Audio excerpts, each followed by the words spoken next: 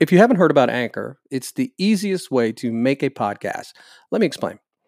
There's creation tools that allow you to record and edit your podcast right from your phone or computer, and it's free. Anchor will distribute your podcast for you so it can be heard on Spotify, Apple Podcasts, and many more. And you can make money from your podcast with no minimum listenership. So it's everything you need to make a podcast in one place, very easy. So download the free Anchor app or go to anchor.fm to get started.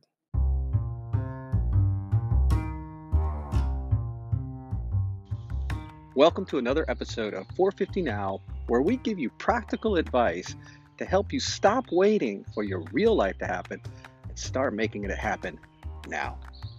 Communication. Each of us have our own style of communication. We have a way how we like to be communicated at, and we have a way how we like to communicate to. And we're pretty much hardwired with this style at a pretty early age. And there's no right or wrong way. It's just who we are. It's how we're wired. Now, in order to identify and understand what your communication style is, there are several assessments out there that you can take to find out. One that I like, it's called DISC. Now, DISC has been around for a long time, and it's been used by several different companies. Several organizations use DISC to identify communication opportunities within their organization. And in order to do that, you have to identify what your communication style is and then learn to identify what other communication styles are. DISC is an acronym for the four communication styles, DISC. D is a dominant communication style. I is an inspirational communication style. S is a supportive communication style. And C is a conscientious communication style. Now, if you're a D, you like things to be delivered in bullets, direct to the point.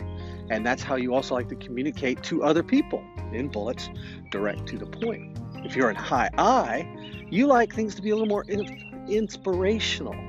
A lot of talk, a lot of getting involved, motivating people.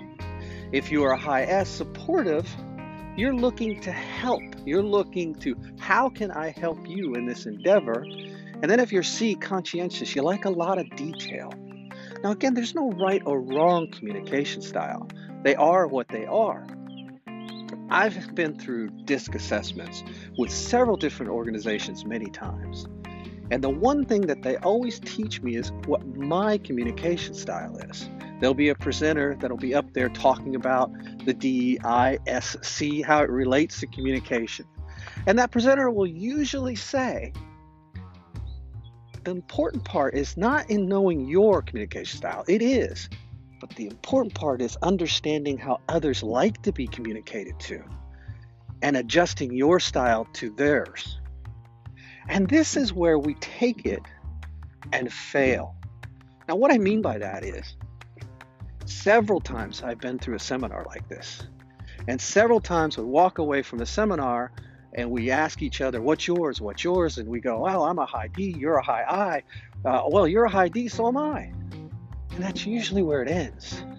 The conversation doesn't carry on to, well, how do I better communicate with a high I if I'm a high D?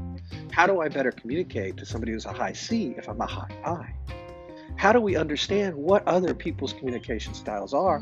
And what is the importance of adjusting our communication style to open up lines of conversation with other people? Because that is what it's all about. It's all about opening up a dialogue, and understanding people is through conversation. So communication is so important. It's so important to know what your communication style is. But I would say it's even more important to understand other communication styles, identify them in other people, and adjust yours to have a more meaningful conversation. For example, if you're in sales and you are a high C, very much attention to detail, you talk in paragraphs because that's how you like to communicate. And let's say you're talking to a prospect who is a high D. Well, that high D, what they want to hear is to the point bullets. And if you give a lot of detail, you're going to lose their attention pretty quickly. Because in sales are made with nuances. Sales are not made with long speeches. They're made in nuances. One little thing you do or say can throw the sale. As I like to say often, sales are made in inches, not in miles. So it would behoove you, if you're the salesperson, to understand the other person's communication style and adjust yours so you can have a more meaningful dialogue with that person and uncover if it makes sense to do business. Relationships. This is probably where it's harder because we want to be who we are when we're with our family members, our friends, our spouses. But sometimes it behooves us to adjust our communication style to that other person's style as well, so you can strengthen that relationship. Now here's where this really affects us. Let's say you understand all this and you've been doing it.